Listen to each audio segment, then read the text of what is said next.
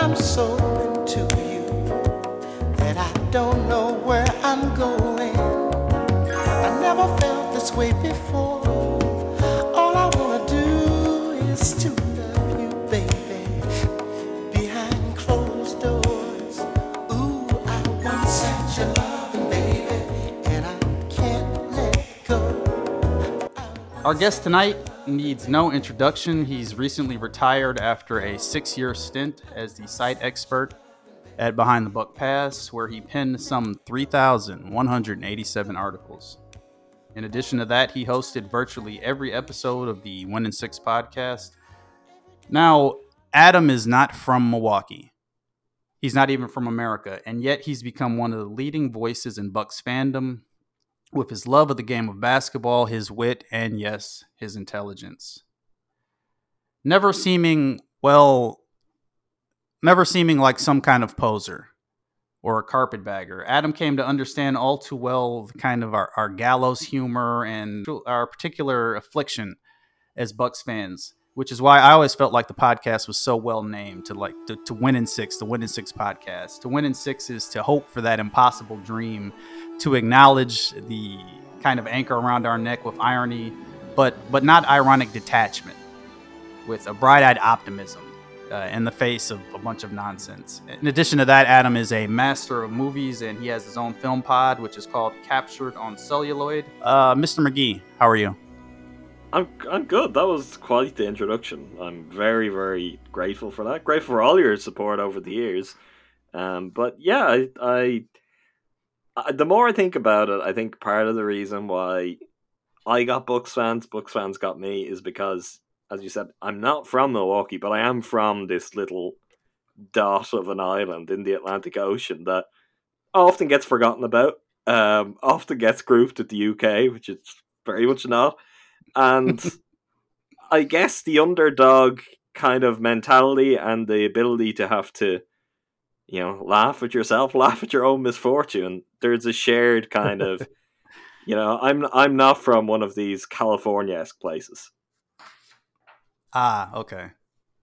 So is I'm sure this is offensive and deeply offensive on many levels. Let's say it anyway. Is Ireland like the Milwaukee to England Chicago?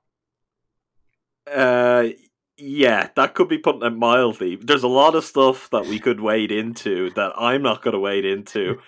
But yeah, I mean, we could put it like that. I mean, look, one of us conquered the world, the other got conquered. I won't name names, and I think that kind of explains the dynamic, right?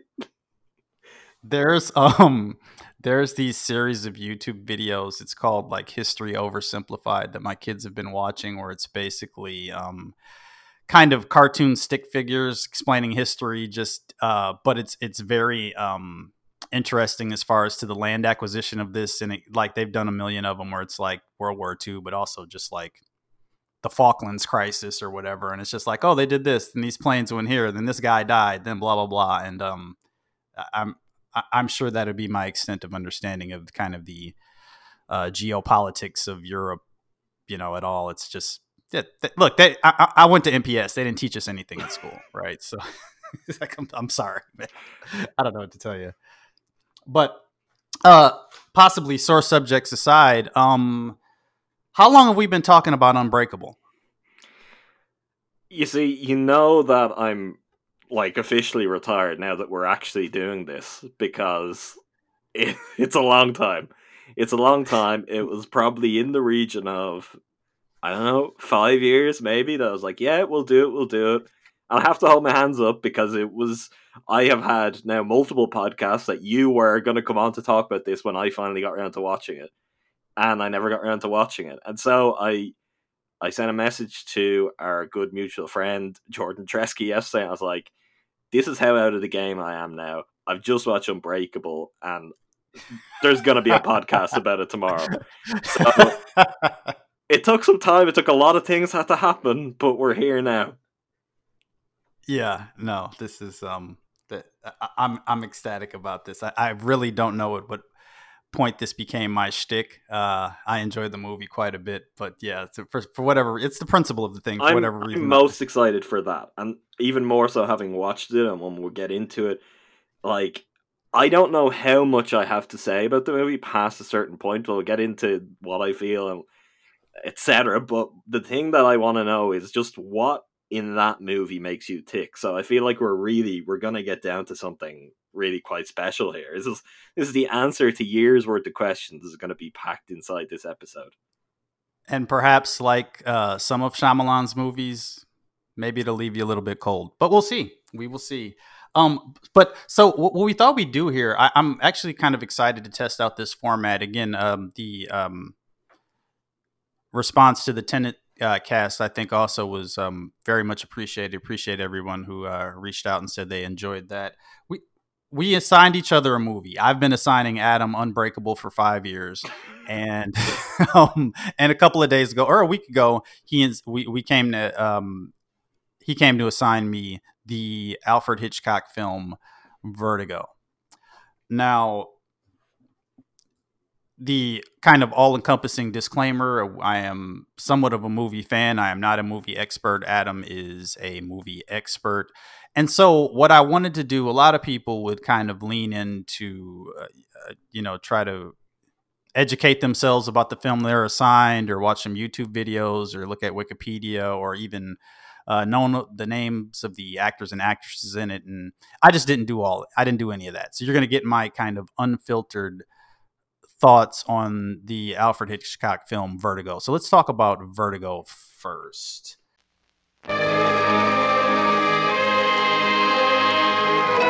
Vertigo, a feeling of dizziness, a swimming in the head. Figuratively, a state in which all things seem to be engulfed in a whirlpool of terror, as created by Alfred Hitchcock in the story that gives new meaning to the word suspense.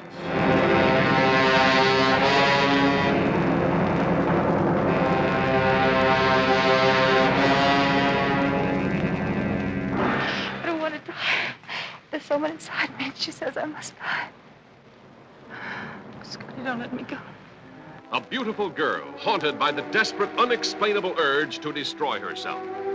A man possessed by the paralyzing vertigo that made him afraid of high places.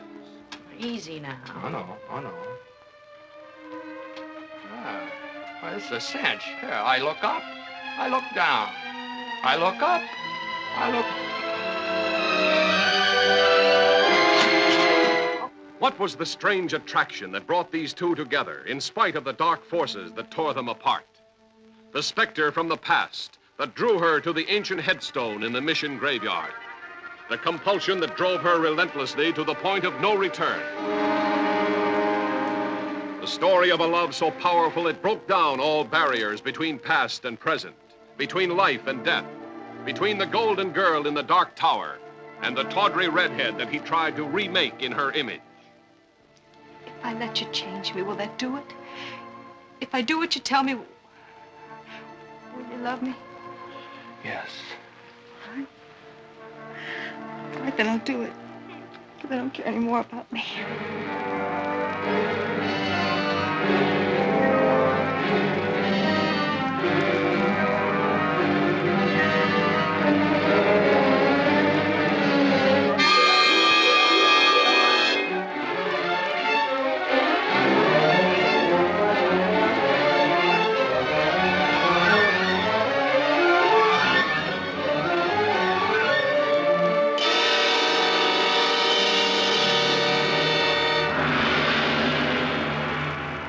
I don't think I've ever seen this before.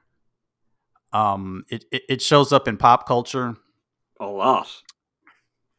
Yeah, but I see. I don't think I've seen Rear Window either. But I feel like Rear Window I knew from The Simpsons and other because well, maybe I don't even know. Rear Window is the one where he's got a broken leg or whatever. That's right. Okay, and he kind of witnesses a crime or thinks he witnesses a crime. You've seen Simpsons episodes, I guarantee, about Vertigo. I think it's referenced in maybe 3 different episodes. There's one where I can't remember the name of it now, but there's one where it really kind of hones in on it. Even on YouTube, I'm sure if you look up like Simpsons Vertigo, you'll find it. So I think there's maybe a couple of bits that when you watch, even if you hadn't seen him, like go, oh, that's familiar. Just that idea, particularly the dream sequence where Jimmy Stewart's head is really big and flashing on the screen. Yeah, yeah. So I have a lot, man. I have a lot of statements about the kind of craftsmanship. I found that kind of tricked out, but or like I was with it. I was digging whatever they were doing. There's a lot of like kind of in my ignorance, I put them down as kind of Willy Wonka kind of scenes with flashing lights on people's faces and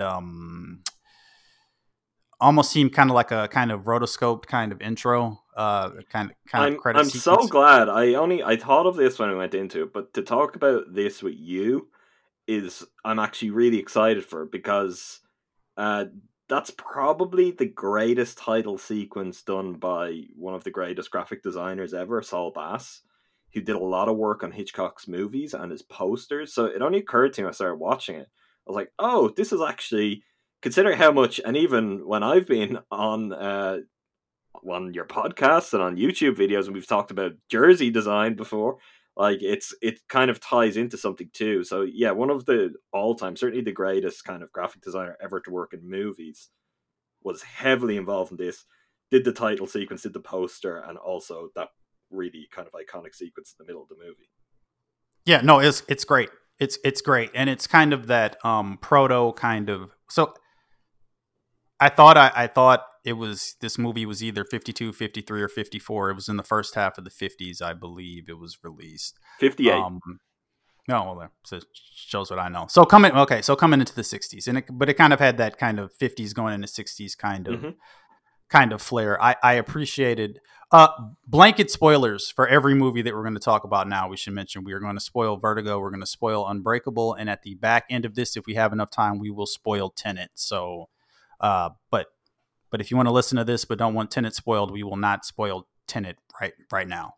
Just for everybody. More than anything, this movie made me think that I really need to get a tie pin. Jimmy Stewart, I do not own tie pins. I have tie clips. But it really, in a way, since kind of the opening bit about the brassiere kind of thing, it really does prop up the tie in kind of an attractive way. I was looking at it, Jimmy Stewart's kind of series of gold tie pins. I appreciate it very much. So I'm going to try to summarize this movie. I took a little bit more than the normal amount of notes. I'm going to try to summarize this movie, and then we can get into whatever bit about it. I liked it, though. I liked it very much. But I will say, so I watched the first half of it on the laptop in bed last night with the chicken sandwich and some tater tots. And at a certain point, fell asleep with my clothes on and woke up and watched the second half of it this afternoon. And then I watched the beginning again. So I've seen just about all of it, most of it twice. Oh, okay. Yeah, no, I liked it quite a bit. So Vertigo starts after the credits with this kind of opening scene. This kind of rooftop is completely a San Francisco movie. These cops are pursuing a perp on rooftops. You get kind of the flash of the gun. They're running across, and Jimmy Stewart can't quite make the jump. And long story short, the cop falls. And yes, and also I kind of, from an iconography standpoint, the look of the way everybody falls in here. You're right, Adam. I don't know what I've seen that from, but I've seen that in pop culture like a million times. You know what I mean? Kind of almost like that cutout kind of spinning the way people fall. Yes. I mean that comes from this, and even there's a lot that I'll save. I'll let you get through the plot, because even the vertigo effect in it is something that's iconic. It's called the vertigo zoom. It was conceived for this movie, and it's a technique that, I mean, it's central in this film, but it became something like deeply associated with some of the most famous shots in Jaws, for example. So there's a lot here that you'll have seen elsewhere, whether you realize it or not. Okay, I was going to ask. So that is the Brody shot in Jaws. That is the Brody shot in Jaws. Yeah, buddy. Yeah. Okay. So is that what? Say that again. What do you call that? So this is when I did my undergraduate degree. It wasn't in film specifically, but my focus in it was in film. It was kind of general communications. I wrote my written dissertation on the vertigo zoom, which is this technique. So basically, it's if you have a camera and you have it on a dolly, so you're able to move it, slide it back and forth. How they do this technique, it's the technique that when Jimmy Stewart's hanging from the roof, all of a sudden you get this distorted, warped view when he looks down. It's the same later in the movie when it's at the bell tower. It's basically, so while, say, the camera moves forward on the dolly, you're zooming out. So you're moving the camera basically in opposite directions, once with actual motion on a track and the other with a zoom. And it just kind of warps the perception and gives this incredible effect that it's really good for getting inside someone's head with like the Brody shot in Jaws, where you can just kind of warp in. And it's this really nice flashy technique without necessarily taking the audience out of it. It just kind of, it gives you a sense of unease and you're like, okay, we're really narrowing in on this person's perspective. But yeah, it was, it was born with this movie. So it's a dolly zoom, or as it's generally referred to because of the movie, a vertigo zoom. And see, and I can't imagine. I mean, that becomes kind of the Citizen Kane kind of thing about like, I can't imagine seeing that technique for the first time. I mean, we probably it's just part of the language of film, now. But yeah, I can't imagine this being the first movie. You can actually do this by in a shaky cam kind of way. If you take a camcorder into your car and have someone else drive, and if you do 60, you can kind of replicate bits of it by just shooting it out the windshield and then zooming out as you're driving forward. You can kind of get like a similar effect. But yeah, so that I did notice that. So okay, so the plot of Vertigo. Stop me when I'm wrong. I'm sure I got most of this wrong.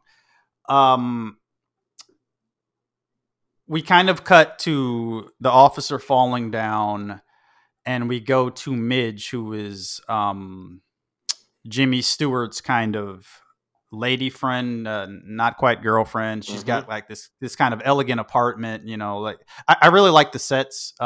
She got this elegant apartment, it kind of sloppy, all kinds of color. And again, so I just got to ask this now. I didn't have a real feel for what in this movie was rear projection and what wasn't. There's a lot of kind of chase scenes that kind of come later. You could kind of tell, I think, all the scenes where Jimmy Stewart is in the car, that it seems to be rear projection, but there's also kind of scenes, there's a shipyard scene and I also couldn't differentiate in my ignorance between like the matte paintingness of some shots versus rear projection, because it also seems later when there's a Spanish mission kind of scene that looks like a painting at some point. It's real. I mean, it's nearly all real sets. I'd say you're 100% right on the driving scenes, and that would very much have been the norm at the time. But like interiors, sure would have been. I think were shot. It was Paramount. I think was the studio, so they were shot in the Paramount lot. But exteriors were real exteriors in San Francisco. So, for example, the shot down at the bay under the Golden Gate Bridge, that's a real, I think it's 4 great shot. That's real. I mean, it looks so kind of painterly, the backdrop. You're like, it just looks so perfect. Yeah. And there are quite a few instances. And it just like, are there many more scenic cities in the world than San Francisco? So that really does come across at times in the movie. But yeah, real locations. The exteriors of Jimmy Stewart's house, Scotty's house, real location. All of the places that plot points take place, including the missionary, which is south of the city, I believe. That's a real location. That's still like that to this day, I believe. Oh wow. I have to interrupt the podcast just for a second. You're about to hear an ice cream truck in the background in my neighborhood. What kind of ice cream does this make the kids want to get ice cream? Like, I understand ice cream trucks got canceled recently, and was vaguely aware that RZA made a new ice cream truck sound, which is not this. Like, I thought this was Adam's cell phone for like a full 30 seconds before I realized it was behind me. Anyway, this is what the RZA ice cream truck sounds like.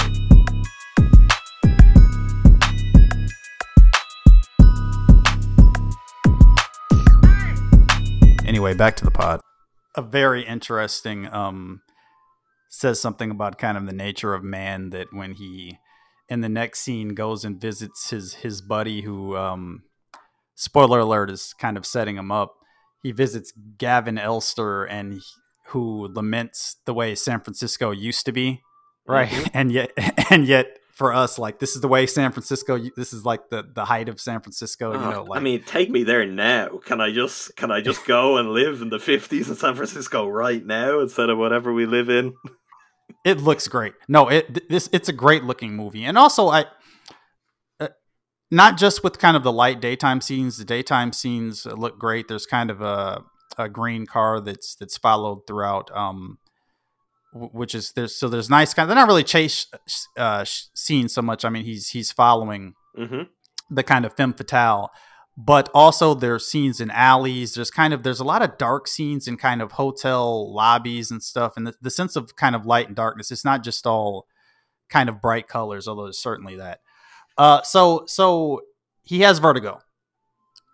Some time has passed. He has vertigo. He's got a little bit of money. He doesn't need to be a cop right away. He's going to decide kind of what he's going to do. His college buddy looks him up. And then we go to this room. We go to this next scene in the shipyard with Gavin Elster. And this is a scene that I can only describe as, let's show off the wood in every part of this room. Like, they move throughout the entire room. Like, he's like, hey, we're at the desk. Let's sit at this chair. Let's go by this model. Let's sit at this other chair. Well, now I'm going to go into this whole other room. This is showing off. So this is I'm not going to do this all the way through because we've done it once. But you mentioned Citizen Kane as in terms of when we talk about the Vertigo Zoom. You're like, imagine seeing this for the first time. I think that is a show off scene where they're like Citizen Kane. They're shooting in deep focus, so everything in the room is pretty much in focus. They have freedom to move around the room, and that really comes out just in how shots are staged throughout. It really kind of striking. I still find when you watch it now, compared to how movies are made now or how TV looks now, where everything is very cut heavy and you've got a lot of coverage. This is an example of a movie where like the camera is really free to roam, and because the camera's free to roam, the same likely applies for the actors. And yeah, you're right. That's a great example. There's a lot of really nice wood in that room, and it all gets its moment to shine because it's shot in deep focus. It's almost like it is. I think it's like a play where it's just like, oh, we're going to go over here. And then at a certain point, he kind of confronts him and he's like, oh, you're always a dummy, this and that, just like in school. But then he's like, oh, well, I'm sorry.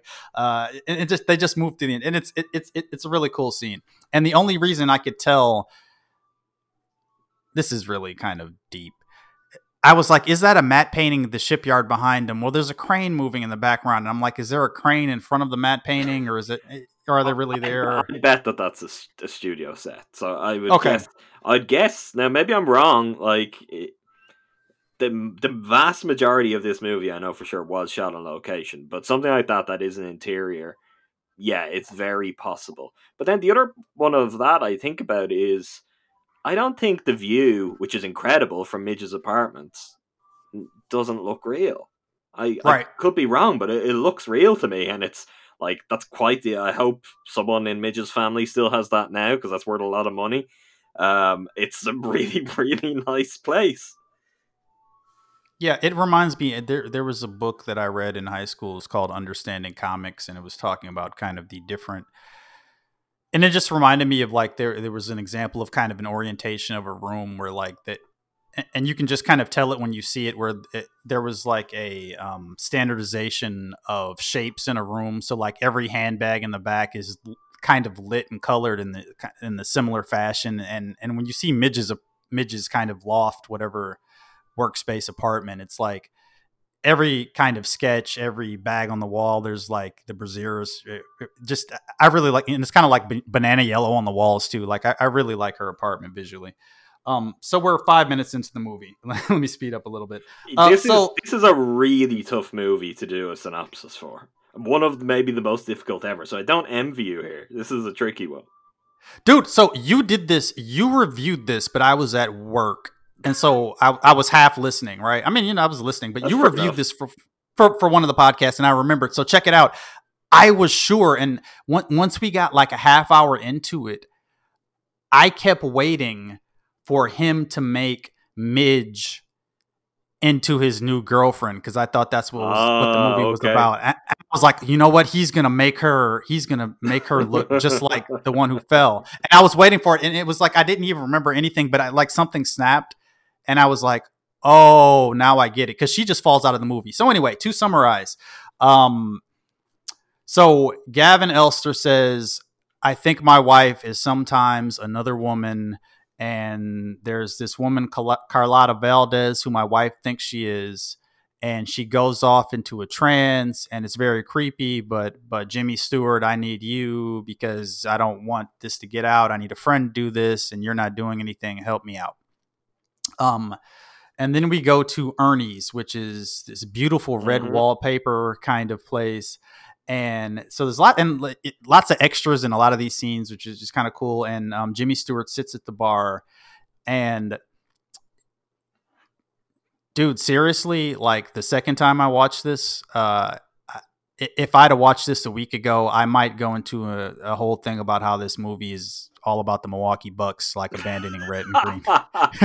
It's red and green everywhere. The movie is red and green everywhere. There's red and green everywhere. And they go to a red room. She wears a green dress. And the entire time, he's trying to get her to go back to the green. Later on, when a bunch of other stuff happens, she tries to be the new girlfriend. She puts on the purple dress. He doesn't want her to wear the purple dress. He wants her exactly the way that it was. So, but again, dude, if I'd have had this bounce around in my stupid brain for any longer, that's what this movie would have been about. But it's great. It's this great red wallpaper room, and he watches her. And then I think we can summarize. So he then follows her everywhere. He follows her to a museum or some kind of art gallery or like an art museum kind of thing. He follows her, and she's looking at this picture of this woman. And so we're led to understand she thinks that she's this woman who died in the past, who killed herself in the past. We found out in a kind of a weird scene where obviously pre-internet, even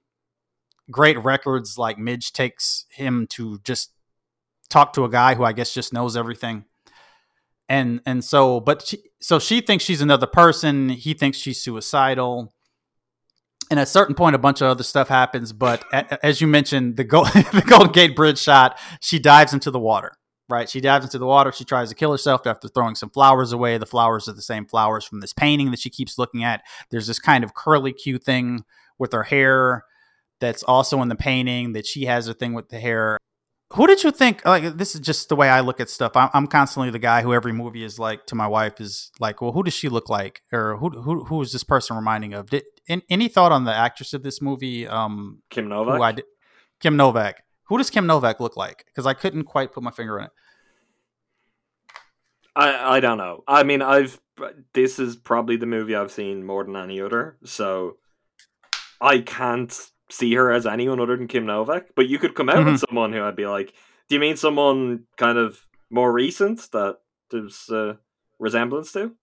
No, it's no one person, and that's why I couldn't get it. I was like, there's a little bit of Pink, there's a little bit of Anna Nicole Smith, there's a little bit of there's a few archetypes, but it was just she's really interesting because, like, I mean, you've seen some Hitchcock films, you haven't seen all of them, but I mean, I think anyone who just kind of knows anything about Hitchcock knows he was obsessed with blondes, and the Hitchcock blonde was something in his movies that was very powerful, and kind of just, it's a trope. It got to the stage where it was a trope, where, the back half of this movie, where a guy desperately just wants to turn this woman's hair blonde, becomes really, really interesting, because this was Hitchcock. Like, this movie maybe tapped into Hitchcock in a way that none other did.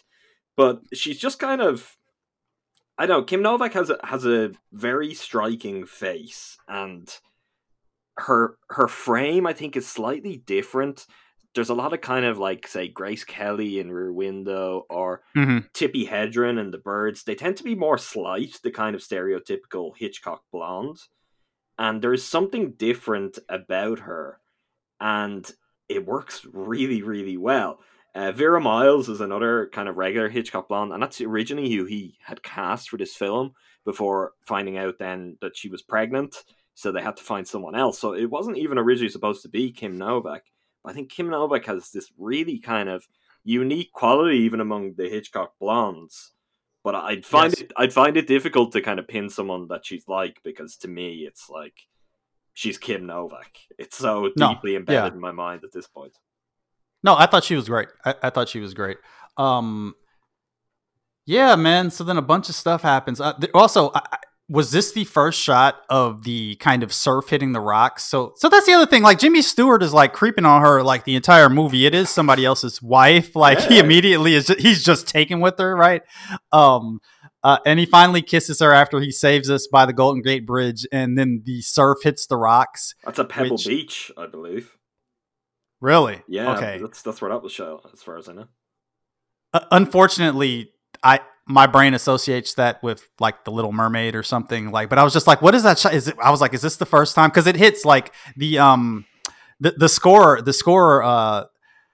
by the guy who does, Herman, right? Bernard Herman. Yeah. It just swells and he kisses her and the surf hits the rocks. And it's just like, okay.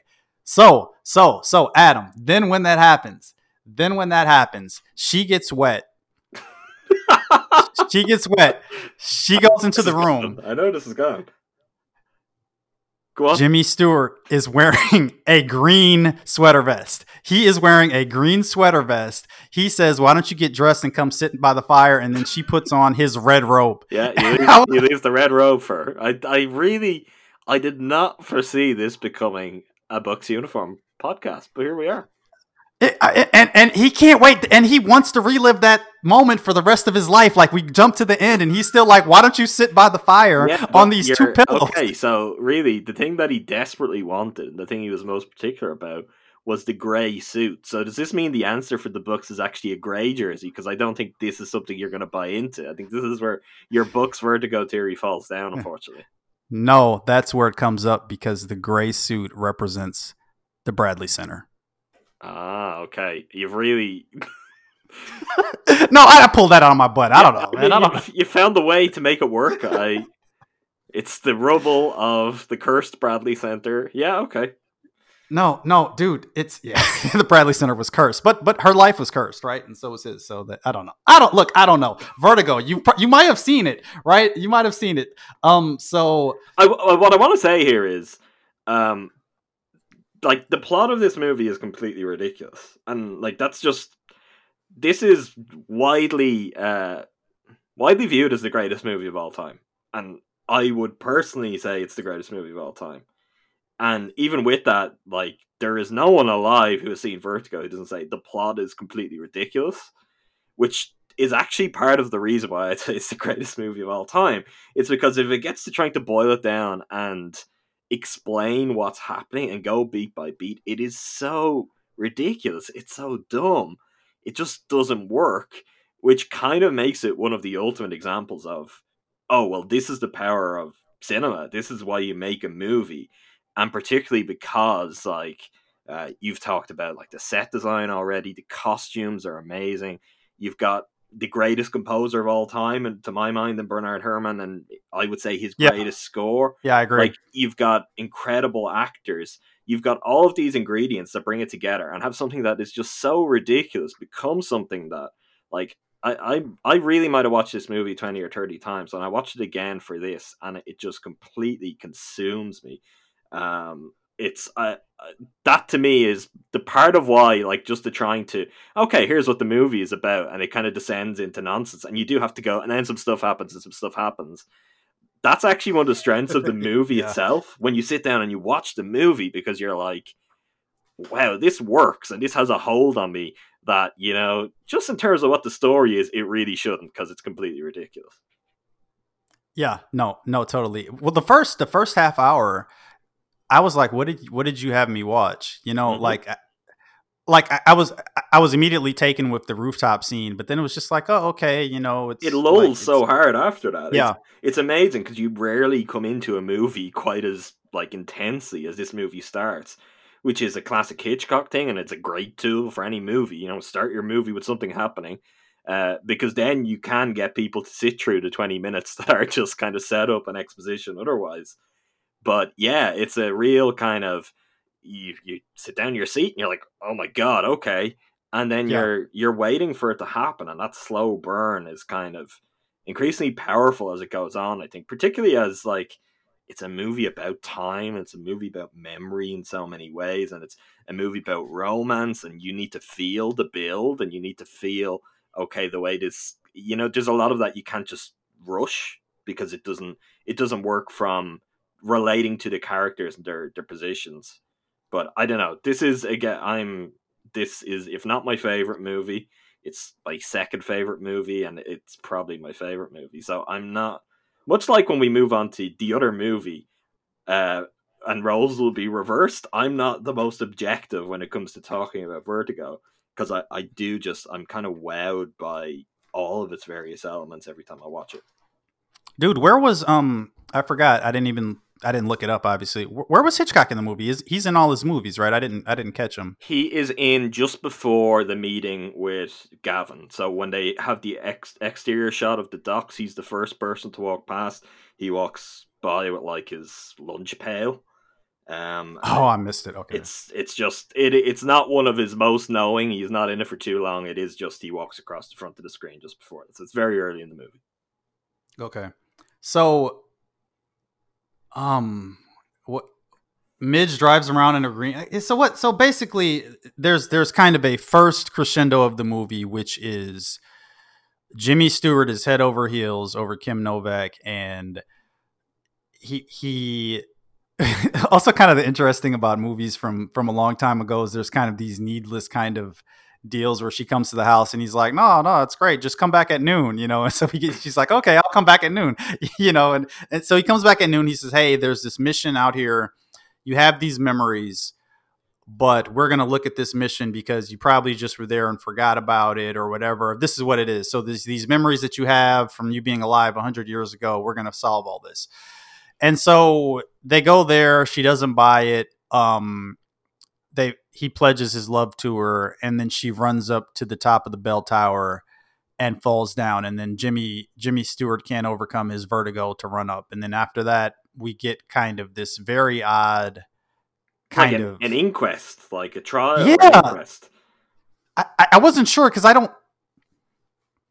Yeah, like a hearing before, but it seems like they just settled everything. Like literally, like the jurors don't go anywhere. They just say, "No, we don't need to deliberate, or we don't need to like sequester ourselves or whatever." We're just like, "Yeah, here," and they talk about the judge or whatever. Like I think it's like the terminology all adds up to a trial, and I don't know. Maybe there's something. Maybe this is something that happened in the 50s doesn't happen now.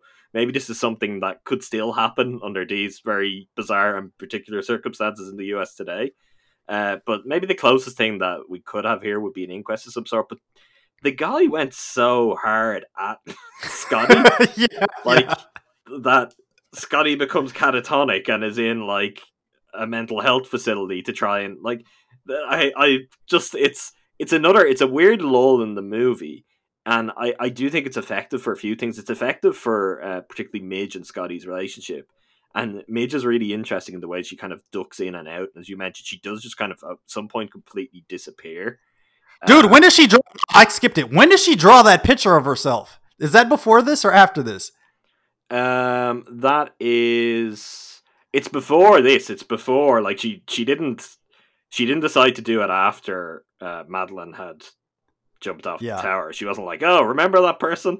You're again. So let me show you something I've got.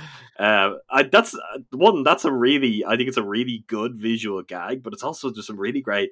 I really like Jimmy Stewart's acting in that scene. Like it's a really good portrait as well with Barbara Bel Geddes' head on Carlotta Valdez's body. Yeah. She's very talented, Midge. This is the one thing, whether it's her it's her brassiere design or it's her art. I mean, she's got a lot going for her. It reminded, because I've seen like two movies from the 50s or 60s, but it kind of reminded me of kind of a Manchurian Candidate, kind of Queen of Hearts or Queen of Diamonds, whichever one it was, kind of thing, where this just like it was kind of a shocking scene. It's like, what did she draw? And it's like, oh, it's her as this person, and he's just like you said, nah, Midge, it's too far, or whatever, and he goes away. That's one of the first really crushing moments where, like, my heart just goes oof, because that's like, oh, he's not just like he's completely fallen. He's fallen beyond anything. He's not holding it together anymore. He's that infatuated with this woman. Mm-hmm.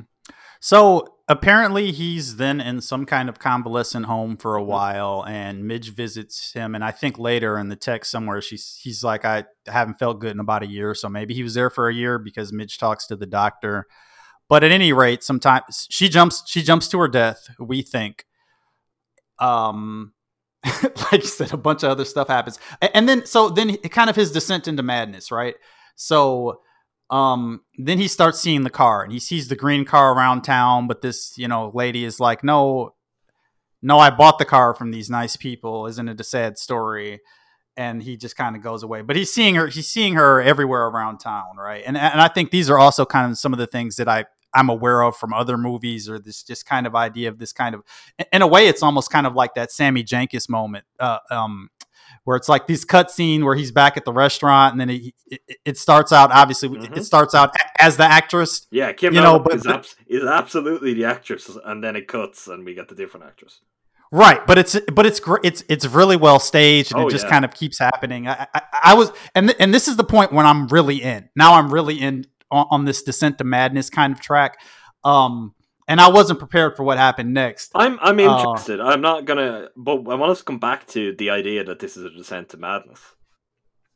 right, because on some level, and I think I mentioned this some other time in this podcast. On some level, you can, you know, what movie is that? I mean, you can say that none of this happened, or at what point you can do the thing where it's like, well, at what Yeah, point was this all in his there's mind? sure there's a theory for that, but I don't even buy that. But I mean, there's Yeah, there's another there's also the fact that he's like the descent to madness is also him figuring it out and actually coming to clarity and actually seeing the situation for what it was. And like to me, this movie, and I think the more I see it and the more I think about it, I love it more and more because you see how both characters fell so in love with the other one, and yet they both managed to break the other beyond repair. So yeah. she does it to him first as part of the grand scheme she's in on, but then he does it to her later when, they found each other, they can have this, they know, and yet he's got to push it further and further to the point of, the woman he's loved is there. He has her, she's right in front of him, and it's not what he wants. He wants something else. He wants something that isn't her. And we'll get to the ending and we can talk about that and the way kind of theories have kind of built around that and what exactly happens and why. But I think like he is a terrible person towards the back half of this Yeah. movie. But she's It's terrible to heartbreaking. him early on. Like they both just they're both completely in love with each other and they both break each other's hearts as bad as they could be broken. What was interesting to me is I did not figure out until she wrote the letter. I was like, okay, this is just kind of the look-alike thing, because maybe in the language of the movie, we're supposed to understand that now this brunette um, just looks like Mm-hmm. Kim Novak. And I'm like, okay, well, yeah, they're going to have the same actress, but it becomes this kind of like, maybe we're supposed to understand that she looks like a dead ringer, but not just like her. And so I didn't figure out, obviously I didn't figure out the twist. But I'll say this in the form of a question. At any point, does Jimmy Stewart at any point actually meet Gavin Elster's actual wife? No. So at no point, because I think they said, well, she's always out in the country or something. So it was always Kim Novak. So the setup is there from the start. So one, they're old. They're old college friends. Scotty doesn't have much of any memory of Gavin Elster, which is interesting because Midge went to college with him and she doesn't remember him either. So Oh, I don't know if I'm reading that wrong to think that this is just completely an opportunistic man who saw this news story of a cop who suffers from vertigo and, like, as some sort of incredible evil mastermind went, oh, this is the perfect way to kill my wife. yeah. I don't know if they actually really were. Like, there's enough there that I have question marks over that. But no, so the first meeting, it's laid out clearly. We'll go to Ernie's. You'll be there. You'll see her. You'll know who you're to follow. So no, he at no point, and I say we at no point see Gavin Elster's real wife, other than in the form of a dummy that's likely being thrown off the top of a bell tower. Yeah, right. Yeah, a sack of potatoes.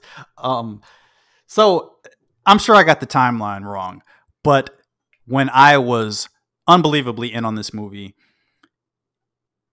she's wearing the purple dress and they go back to the room and there's a couple times she's bathed in green light. The green light Yeah, the green from the neon from the sign outside.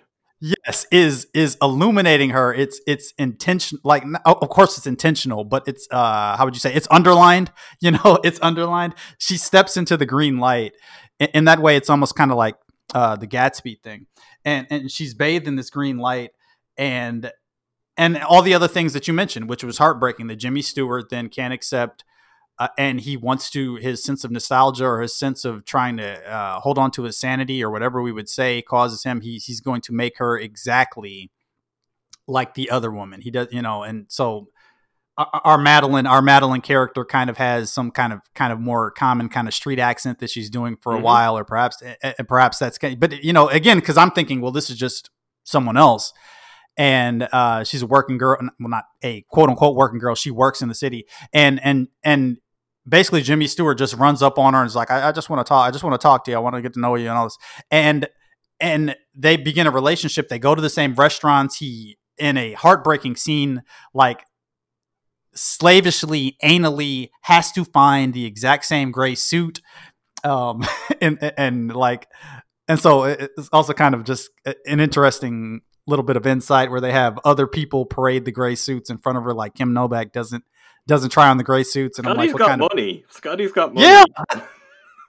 Yes, it's like the most Mad Men thing in the world. I'm like, is that how it was done? I mean, I think we've all seen a million scenes in movies about, you go to the tailor and you step up on the thing, and like the kind of high class tailor where the guy's conducting some bit of important business while also being tailored for a suit. But I was like, wow, a staff of like 5 women is waiting on them to find a gray dress from last season so that Kim Novak, Madeline, can look exactly like who he believes to be this dead woman.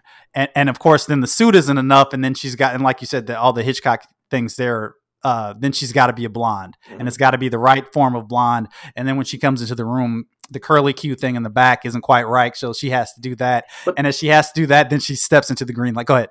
This is Hitchcock with his leading ladies, and this is what he was famous for. Like, Edith Head, who worked with him on nearly all his films, she was the costume designer here, and there are anecdotes about, like, originally when they're getting the grey suit and they're picking out, not on screen, off screen, and she'd have, like, a belt here, or she'd have, like, a brooch here, and Hitchcock's like, no, that's not. So this is the kind of, the really interesting kind of metatextual level to this, is, like, Jimmy Stewart is full on behaving like Hitchcock, which is maybe why Hitchcock pulls it off so well, that it's deeply disturbing, and yet it kind of it walks this incredibly fine line. And the thing I think about a lot with this movie is that just Jimmy Stewart? Is there no other actor alive at that time? Maybe since? Maybe Tom Hanks. I was just about to ask that. Like, the only kind of person that you can have play that role. Like, there are literally, you could count, if I was to think and really stretch, maybe I could find some more, but you're going to have them on one hand, all-time actors who could play that role without just completely losing the audience, because you're like, this guy's completely psychotic, I've no sympathy for them. Like, he's just about to be a serial killer. Like, it's really incredible the way that Jimmy Stewart, I don't know if that is just the trust he has in an audience, but then, I don't know, I think people who haven't necessarily seen a ton of Jimmy Stewart films can probably still come into that and see it. He just has a kind of inherent warmth and kind of goodness that wins everyone over, including, like, Madeline, including then Judy, when she's Judy, even when he shows up at, like, just think of that. I mean, that's something that I always watch too. That first scene and the way that's played when he shows up, and it's like, if you've done what she's done and you've been a part of that, imagine what it's like to have the guy show up at your doorstep. And it's like, it's the worst nightmare. And yet she lets him in, and yet, like, she loves him enough to do that. But there's a really kind of, that scene, like, Jimmy Stewart is playing Hitchcock, but he's doing it in a way that I think only he could keep palatable, because everyone's just like, oh, Jimmy Stewart, what a nice guy. I really think the movie could have ended right before the brooch. I was so heartbroken by the 7-minute stretch of him trying to make her over that I thought that's what the movie was about. I didn't really feel like I needed the double ending of. So, Adam, why don't you please explain the ending of Vertigo? So which part is it? I find the ending of Vertigo to be very simple, but there is a lot of there seems to be a lot of confusion about it. When you say that, do you think of the very literal ending, which is quite sudden and brief? You're talking top of the bell tower. Yeah, He discovers the brooch. Or is it just really that he even brings it that far to begin with? To me, at any point, the movie could have stopped with the point of the movie not being that he discovered the deception, because the deception is kind of revealed in that letter that she writes and then rips up. Right. So your point would be if the deception was just left aside and he gets his wish without knowing it anyway. Yeah, and she's unhappy and he's unhappy, or he's just not going to be happy, or perhaps it's a portrait of just this kind of honestly, it's obsessiveness. It's a good ending, and it would be I think it would be too happy of an ending for Hitchcock. First of all, like Hitchcock cut this film himself after he did some previews. He and his editor, they cut the scene with the letter. They didn't want the reveal to be that explicit, to be that early in the film in the form of the letter. And the studio intervened and said, no, the letter stays in. The letter stays in. And I think, one, that's kind of instructive in its own right to just make things clear of to what Hitchcock's intent was and what he viewed this story as. And I don't think he wanted to leave any semblance of hope would be the key thing that I'd go to with that. And ultimately, I mean, it's a story about the dangers of obsession, the pitfalls of romance. Like there's a whole lot here that's really interesting in a really kind of deep psychological way. Like we could talk about certain elements of this and branch off for hours. It's that kind of movie. Yeah. But what happens to me, Scotty sees the brooch, and that's all the pieces click into place. It's like clouds part.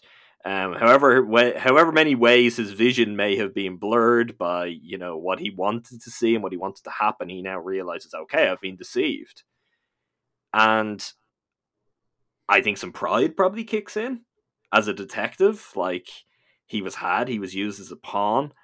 And from there, he kind of flips a switch, and it's, okay, we're going somewhere, we're going out of town, we'll eat out of town. They get in the car, they go back to the mission, and he forces her step by step through what is, I guess, the most painful moments of his life, forces to relive them because she did that to him. So I guess part of it is pride, he got fooled, part of it is wanting to really lay out, look, this is what you did to me, this is what, what we had, what we could have had, how I felt, and this is what we ended up with. So the other part is, I mean, it's laid out in the second scene of the movie. So after the rooftop scene, Midge is having a conversation with Scotty. Scotty's about to leave her apartment, and she makes a throwaway comment about having spoken to her doctor, and the acrophobia, his vertigo, can't be overcome. It can't be overcome unless maybe there's a traumatic event that kind of shocks him out of it. So on that front, there's obviously a part of this too, which is he wants to conquer it. He wants to retrace his steps. This time, he wants to prove he can do it. And he wants to conquer his fears in the process. He does that. He leads her under duress, by force, up the bell tower steps. Yeah. They get to the top of the steps. They get to the top of the bell tower. He confronts her. And then we get this figure. This kind of... First of all, the shape appears, which, I'll be honest, it flat out scared me the first time I saw this movie, because it's just so sudden, and you're like, what? Which is why a lot of people react to the ending the way they do. But it's a nun who has heard people shouting, because they were shouting, has come up to see what's going on, but she appears as just a shape. there are different interpretations of what happens from here. So Judy, Kim Novak's character, falls to her death once this nun appears. To me, what I always viewed it as is because we just see her as a shadow when she first appears, and when Kim Novak screams and falls, that basically she thinks she sees a ghost. Like, she's going back to the site where she helped someone to, if not commit there and then, to get away with a murder, and she thinks she sees a ghost, and she gets startled and she slips and falls. Kim Novak's own reading of this, not something that was necessarily discussed with screenwriters, with Hitchcock. Hitchcock was not the kind of person who would talk actors through this stuff, but how she read it and how she played this was that at that point, Judy knows Scotty can't love her for her. He loves a person who never existed. He loves a person who she can't be because they were never real to begin with, and she can't take that pain because she loves him so much, and she jumps off. So, from that point of view, I mean, it's up to however you want to see it or what actually happens. Now, the last addendum I'll add to this is they did shoot an extra 2 minutes for an ending after that, which is one of the worst things you could ever see. It's so bad. It's on YouTube. It's on. I watched it after. It's like a special feature on when Universal did a restoration a few years ago. They put it as a special feature on like the DVDs and Blu-rays.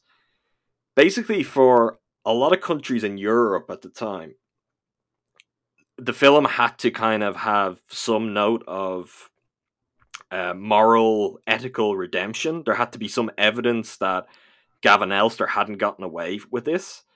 So in some countries at that time, it then, from the bell tower, it cut to Midge's apartment, where on the radio, someone is talking about this woman jumping and dying. There's then a weird, like, 30-second story about college students. Scotty comes in, they speak no words to each other, and they just kind of linger in the apartment for 30 seconds and it ends. It's one of the strangest things you'll ever see. But it had to be shot to get the film released. See, that's funny because you jarred something when you were talking about the kind of courtroom scene. And the courtroom scene, I couldn't remember if that's the end of Psycho or just kind of endemic to movies of that. It's a terrible ending in Psycho. Like I'm going to come explain it, right? Yes, which Vertigo, ultimately, he does the complete opposite, which it's interesting. Like, Vertigo wasn't the best received movie in a contemporary sense. Like, it was not, it didn't come out, as is the case for everything. It didn't necessarily come out and people are like, well, that's it. You know, the movies have peaked. This is the greatest movie ever. It's an all-time classic. It was much more mixed than that. And although, like, Hitchcock worked with screenwriters, so it was not necessarily him who had his hands on this all the time. Like, I don't think it's a coincidence that 2 years later, Psycho ends with the complete opposite of this ending, which is we're going to get a guy to come on screen. We'll tell the audience he's a doctor, so that they'll be like, oh, he's an expert. He's going to tell us different times, the 60s. I don't know if that would work today. But he's a doctor. He's going to tell us. And he literally just explains everything. It's a really bad ending to one of the greatest films ever. So whether that was a reaction to the reception to Psycho or to Vertigo, I don't know. I think it's certainly possible and would seem like quite a coincidence otherwise. Well, I liked it. I liked it quite a bit. I thought it was very good. I'm sure in the next couple of weeks, if I think about it, there'll probably be more that I could kind of parse out of it. But yeah, there's just something so interesting kind of about this. The last little bit about Jimmy Stewart, I guess you could say he's been quote unquote nuts the whole time or half of the movie. But the heartbreaking bit of, because the point is that he wants to make Madeline, like, he has to be the one to do it. Like, she has that gray suit in her closet. Like, she intentionally didn't bring the gray suit out for that reason. She's made her own life. Maybe this was always the person that she was, but either way. So him trying to reverse engineer a memory of some other dude's wife, who not only was some other dude's wife, but was associated with the job that he was doing. And he just has to recreate it because presumably, they were going to run away together. It's it's tragic, and it says something I can't put my finger on quite what. But thank you very much for Vertigo, because I would have never seen Vertigo. I've probably seen bits of it elsewhere, and it's the bits of it that have saturated through pop culture were definitely out there. But I very much enjoyed putting it on a laptop and really, having a quiet room and really watching it, because so thanks. I thought it was good. No, I'm glad to introduce anyone to it. I would encourage people, even who have seen it, rewatch it. And at some point in time, you might catch it on TV, rewatch it. It's a movie that, particularly because there's so much going on, there's so many twists and turns, like, it has a lot to give on repeat viewings, and you can uncover new things and just also kind of just fall for different elements of it. Like, that's the one thing that I will always stress about Vertigo is it's not just like, oh, this is Hitchcock's greatest film, or, well, this is like countless masters at what they do at the peak of their powers. It's really quite special in that way, and that's something that I always respond to in a movie. Like, I think you're very much this way as well, where, like, score is so central. It's as central as anything you see on the screen, and to get the right score for a movie, and to get a composer who really understands the tone. Like, I mean, there was no one better than Bernard Herrmann at that, but it's when you get that, and you get the great cinematography from Robert Burks, and you have some of Hitchcock's greatest direction, and you have incredible performances from Jimmy Stewart and Kim Novak, and there is, like, the great costume design, the great set design, like, that all comes together, and you're like, okay, this is something really special. So I think for that alone, it's worth watching, because you get a lot of movies where you're like, that's an incredible performance, or it's very rare to get so many things right all at once. A really bonkers kind of dream sequence somewhere in the middle too, which, like I said, seemed kind of part Willy Wonka, part kind of the pink elephants kind of thing in Dumbo. Now that you've said Willy Wonka, 100%, that scene is a ripoff of Vertigo. Oh, so you think it's referencing it? Oh, also? 100%. Yeah, I was just like, that is referenced everywhere. I had never thought of that. I love that scene in Willy Wonka. Even as a child, it, like, terrified me. It's pretty disturbing. Gene Wilder really goes for it and does a great job. But that 100%, that is, like, it's so iconic that there's no way that wasn't the case. But I'd never really thought about it before. But definitely, that's where that comes from. That's definitely a conversation they had, which was like, oh, this would be a great place to do, like they do in Vertigo. When he's sitting at the bar too, both times, but definitely the first time, because once we understand it, and when I watched it again in the beginning this morning, then it's like, okay, so he's Elster is parading her in front. She kind of stops in front of the bar, and she's kind of framed, and there's, like, I think a red light, but whatever color light, like, she's framed. There's a red hue on her face, and then she turns, and it goes. I mean, like, again, there's so much you could get into the lighting and everything. There's a film I actually haven't seen. There's, like, an experimental film that came out last year, I want to say, called The Green Fog, obviously in reference to that green neon fog when she emerges from the bathroom.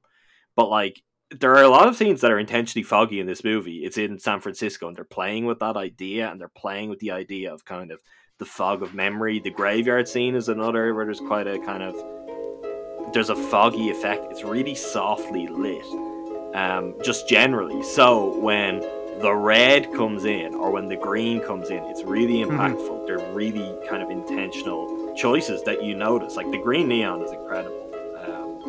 It's hard to, like, as two scenes, and we'll move off it now because we've gone for a long time. I think her entrance scene at Ernie's, because Ernie's looks so incredible as well, and her in that green dress, to me, it's my favorite character entrance of all time, but it's without doubt one of the best. Herman's score during that as well is incredible. And then when she emerges from the bathroom, and you do have the fog and you have the green neon, just completely incredible. That's kind of Hitchcock at his best, just knowing how to pick those moments for his characters. So we'll stop there for part 1. Keep an eye out sometime next week for part 2, in which Adam and I talk about Unbreakable, the 2000 film starring Bruce Willis and Samuel L. Jackson, as well as a little bit of Tenet and the state of movies. So we'll catch you then.